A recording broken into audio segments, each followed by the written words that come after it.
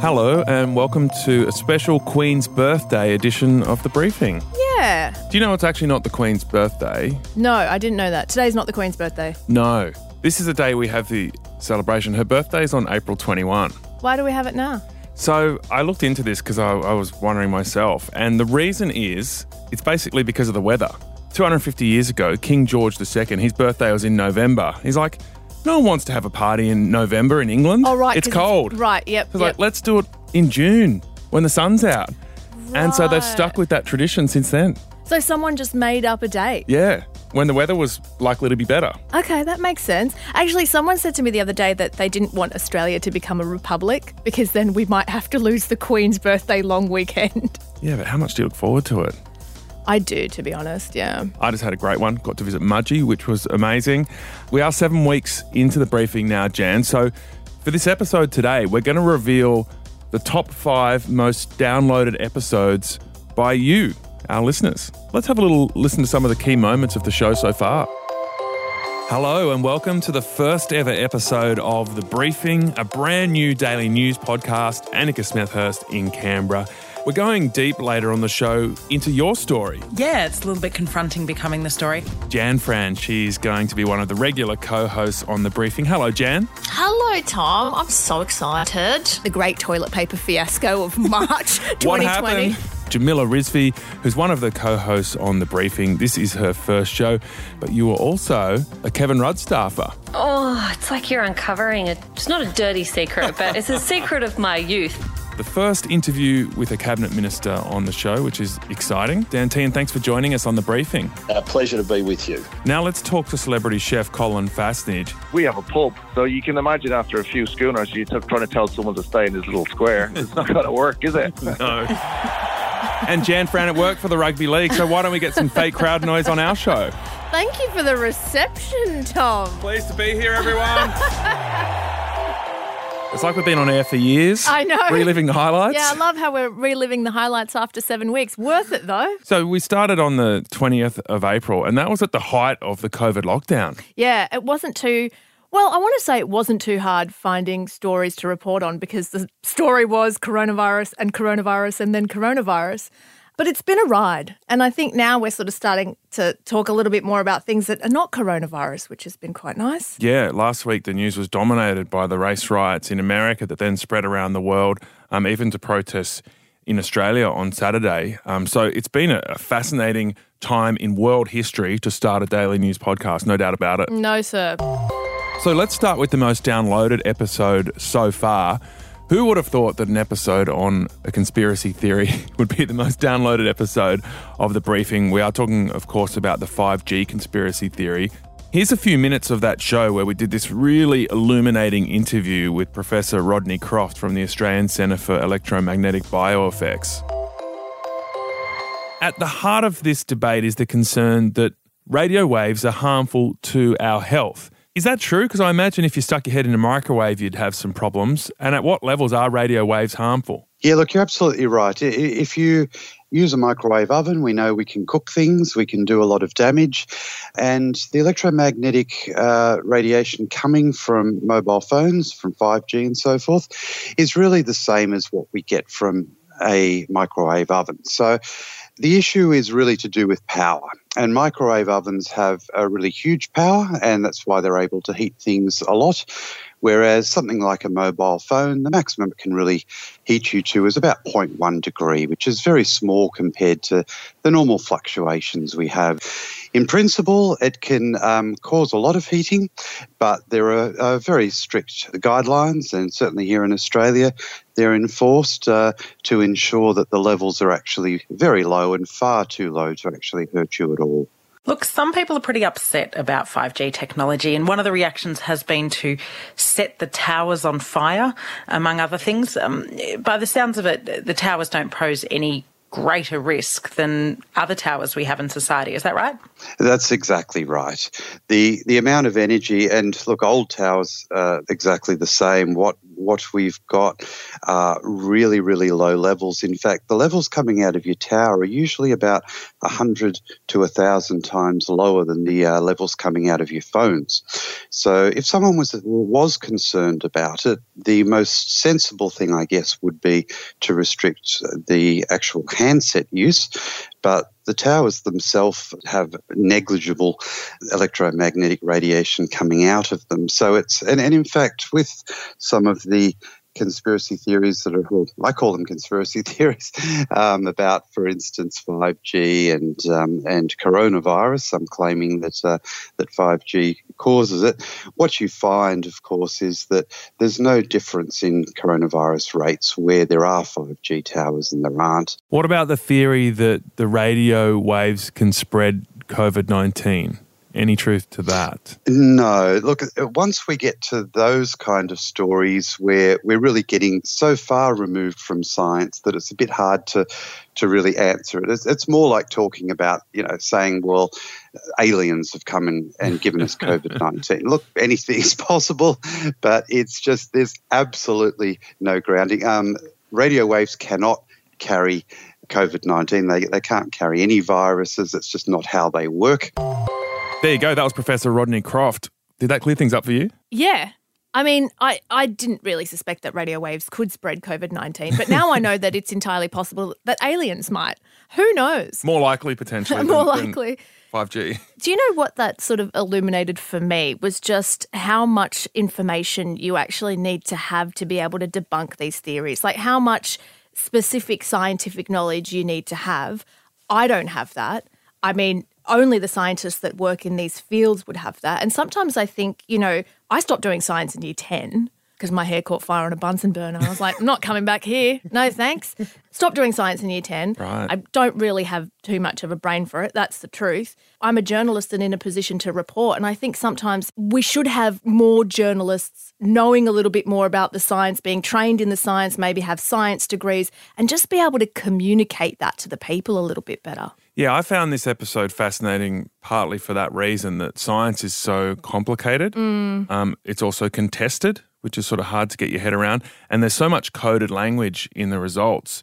Things are always tested within a certain confidence interval, which is a way of acknowledging the doubt.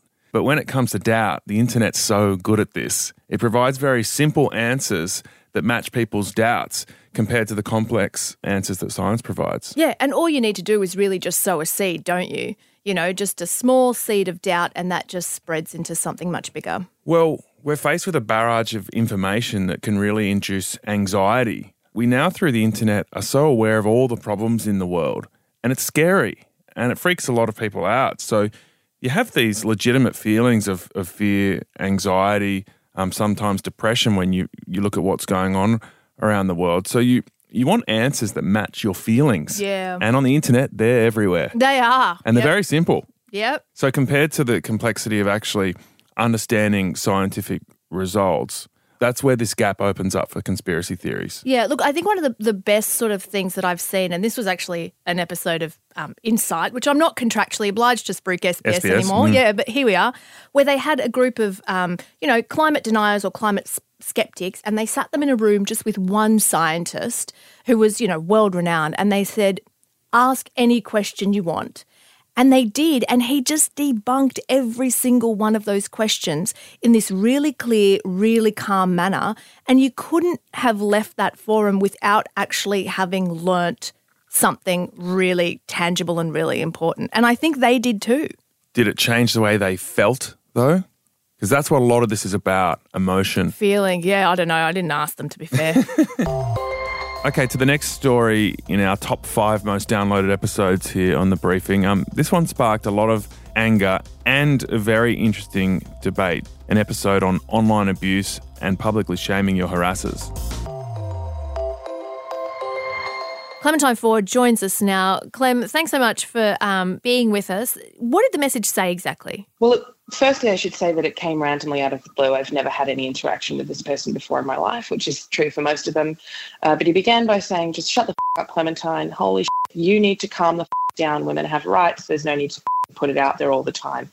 And then he talked about some other things that was very difficult to decipher. He said maybe the world would be a better place if you stopped being such an insecure bitch. And then he sent a second message that said, also put a gun in your mouth. Oh, God. So I probably would have ignored the first lot because that's just sort of half of the course in a normal day. But it was the put a gun in your mouth that really made me feel pretty sick. What do you think drove him to write that? I mean, what's going on in the head of anyone who would say that to somebody? I suspect that he, to an extent, like I do understand the argument, well, this is just internet, this is just how kids talk. Okay, that's really disturbing though. We should be very concerned about the fact that anyone, let alone teenagers, feel like it's appropriate to go and say to someone you should put a gun in your mouth because those words have become so meaningless to them and they feel like they are potentially a part of a pack online. I mean, I think that one of the problems with, particularly with men and young men in particular who say these things to women online is that they're often rallying behind central figures that they've come across online, either in the YouTube space or on Instagram or wherever it might be. And they feel completely emboldened in this sense of, well, we are part of a group of men who are resisting all of the things about the world that are trying to take our rights away. Feminism, leftism, veganism for some weird reason. And it's very alluring and intoxicating to be part of the pack and to feel like you are on the right side of what those ideas are. So that was Clementine Ford, who is a feminist writer and commentator, and I think what got people talking about this story the most was the fact that the person who sent this message to Clementine was a teenage boy. So he was in year 9, would have been around 13 or 14. And Clem then posted a photo of him and some details of the school that he went to and the swim club that he was a part of.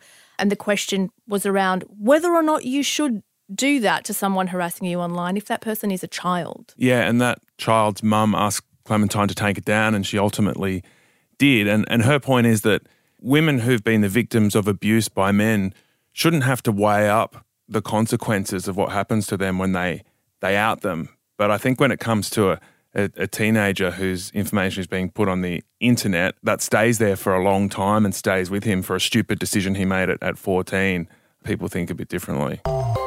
The next episode you told us you loved, and I'm not surprised that this one made it into this list, because we've all got that one relative or friend or colleague or, cousin on your dad's side that you don't really talk to who posts some pretty out there stuff about coronavirus. So on this ep, we asked what I think personally is the question of our times. Do you call out your friends or family if they are posting misinformation online? Now, you're about to hear from Sabrina, who's got a very unique way of dealing with this kind of stuff. They need to have someone to educate them sometimes. Like if, we're not born racist. This is learned behavior. And if I can change somebody's views, because I've certainly learned from people's posts and changed my views on certain things, I think it's beneficial to try to educate people. When I see them posting stuff that is definitely false, I will call them out and I just usually will say, that's not true. Why do you take this upon yourself to correct all this misinformation? And how much sort of research do you do to make sure that you are right? I know it can come across as, wanting to be right versus, and I've been proven wrong many times. And I'm the first person to put my hand up and say, I've made a mistake. But, I made a point a long time ago that I'd always stand up for people if I could, or guide people in the right way if I could. And I feel like with COVID, a lot of the false information, the racist information, I had to stand up. I felt like if I hadn't, I'd just be silent in the background, not doing anything. Claire, we've just heard Sabrina's way of dealing with misinformation on social media. She really, really goes there. She really engages in the information wars. What do you make of that strategy? Look, it's an interesting one, but I don't think it can be applied across the board. If someone's a really staunch crazy, then calling them out is a powerful way of, I guess, de-amplifying their message. But the big thing about conspiracy theories is that they thrive on people feeling like they're the victim or that there's a big cover-up, right? So it's not always the best to come with counter-information because someone might have the genuine held belief that, oh, that information's coming from the same source that built this conspiracy theory. So some people just can't be reasoned with and some people can't be argued with. I think in those cases, the best thing to do is maybe just shut your laptop and walk away if it's going to send you crazy. But also don't do things like retweeting and saying this is wrong, or this person's crazy, because that original tweet then gets an extra retweet, which to someone seeing that page says, 10,000 retweets. All of those could be angry retweets, but it sounds like an amplification. So if you really want to quote someone, maybe try a screenshot as a quote tweet rather than directly retweeting them. That's a little tip I try to tell people when they're engaging on Twitter. That's a good hack. Yeah, so that was Claire Riley, a tech writer working in America that we spoke to on that episode. A really interesting one, something we all have to sort of ask ourselves. Do you engage with something you disagree with online? You're sceptical about changing people's minds. Like, you generally think that people's minds can't be changed or don't want to be changed or it's not the forum for it? I think sometimes they can be changed. Often they're not. So that can go either way. I often just don't think it's worth it. So you maybe get into this scrappy debate that sort of actually just inflames division. Yeah. Okay, well, here are some hacks. This came out of a study done by Cornell University in the US in 2016. There are certain attributes to a persuasive argument online. Now, they looked at Reddit, but I think you can expand it outwards as well. If you do want to try and change someone's mind, it might not always work. Do things like engage with their argument first, be among the first to respond. Right. Stay there, so do a little bit of backing and forthing. Use words that are different to the original poster's words. Don't quote them. That doesn't go down very well. Take it broader, maybe. Take it broader. Have specific examples and links to evidence which come from reports. That works. And no all caps. No all caps and no emojis, incidentally. Take your emojis out of your argument and do a thing called hedging where you sort of hedge your bets using words and language like, it might be the case that, rather than it is the case. It's so complicated to get it right, to change someone's mind. My thinking is we're better off putting energy into broader strategies like education systems and what we teach in school. So that way you affect billions of people rather than changing one person's mind at a time. Same with the way that we change our tech platforms to manage this kind of stuff as well. That's something that applies to a much broader range of people rather than having these one-on-one skirmishes. But then what am I going to do at 1 a.m. in the morning on a Wednesday, Tom? Sleep. All right, now to our fourth most downloaded episode so far. It involves some real talk about mental health. A lot of people that are going through this have never really experienced anything stressful like this before. Yeah. What do we know about that sort of long-term impact of people that grow up during, whether it be a war or in this case a pandemic? How long does it take to go through? Well, it's really interesting, Annika, about wars, and a lot of war analogies used, the war on the virus, as if we can sort of line up and sort of, send tanks or aircraft against it or something, which we can't. Actually, during wars, although they're the most terrible thing, societies pull together and things like suicide rates, in fact, go down, not up. So for those who are acting collectively and in a common interest, and this is very important in the Australian situation at the moment, whether we can act commonly together without being told what to do, we can actually decide what to do and collectively take an action to support each other. Actually, economic downturns do the opposite. They particularly affect the young, so those who are casual workers, didn't develop skills, didn't complete education, had a prolonged period of unemployment. So you see the effects often for 5 or 10 years after a period of 2 or 3 years of actually economic downturn, but on particular groups. And I think the issue of concern at the moment, if you look at the surveys that have come out in Australia, but also internationally, it's actually the young who are doing a good deal of the worrying at the moment.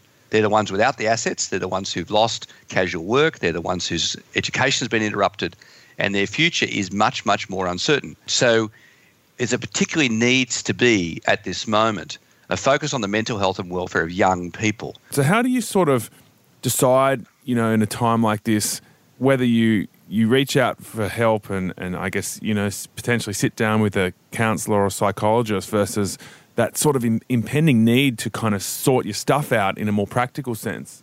Well, Tom, it's a great question because actually reaching out, and in these days where mental health awareness is much higher in our community, if you are struggling, if you find yourself ruminating, you find yourself worrying a great deal, actually talking about it with other people, and including professional people, is very helpful. But, historically in mental health, we have a saying, you don't get well to go to work, you go to work to get well.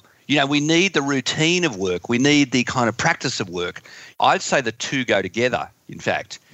For all of us, purposeful activity leads to motivation. It's a kind of funny thing. We think you've got to have motivation first, then we'll go do something useful. Actually, the doing something actually often increases people's motivation.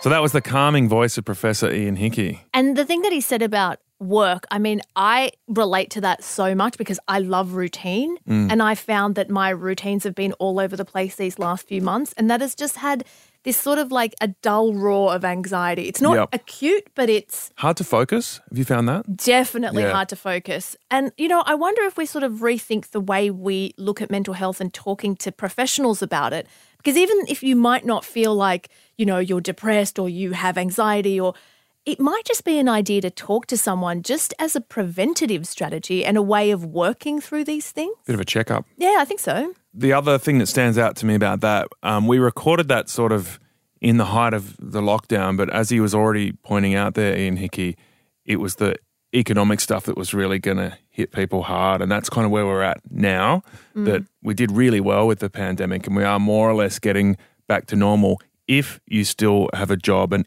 if you are not under extreme financial pressure. But if you are, that's really hectic and that's what's really going to hit you. Yeah, and we're going to see the results and consequences of that for many, many years to come. All right, to our last, we've worked through 5 of our most downloaded episodes. We started talking about the pandemic at the start of this podcast, and then by last week it was all about the race riots. So let's look into that. We had a really interesting conversation last week with Reverend Dr. Julianne Robinson from Washington, D.C. To be honest with you, the intensity of the protests don't really match the level of rage that really exists across the country. There are so many Black people who have been killed by the police, many that we don't know about. There was one case, Corinne Gaines, where police broke in and shot her dead while she was holding her baby. There's a case of Corinne Gaines. There's a case of Trayvon Martin. This is genocide. Let's call it what it is. And so the atrocity and its redemption exist in the same space. And what we're looking for is a kind of justice that surpasses lip service.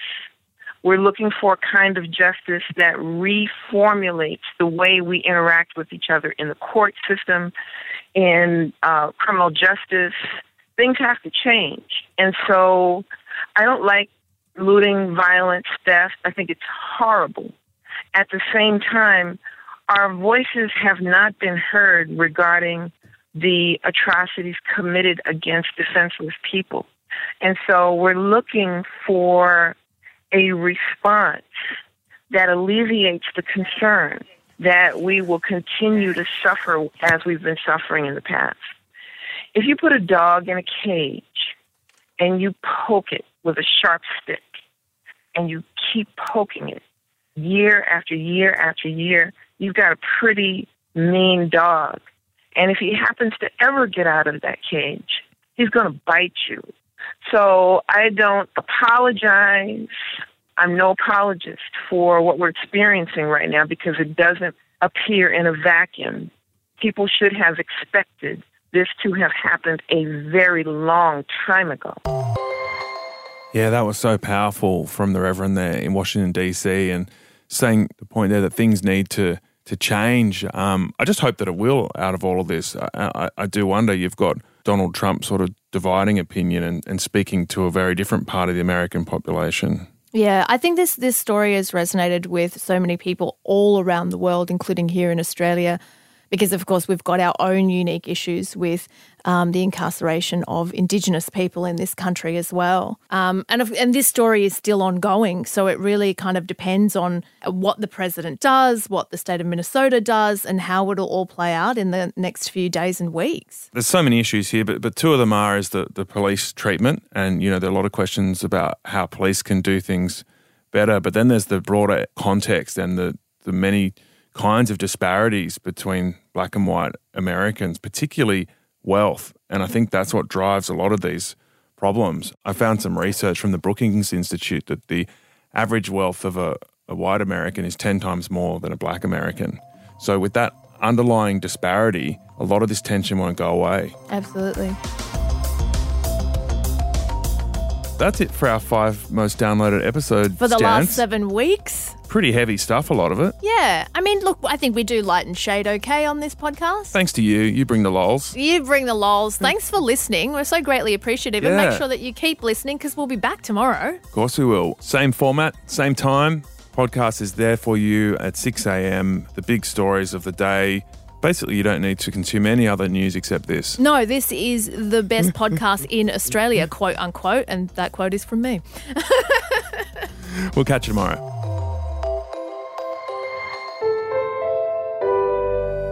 A Podcast One production.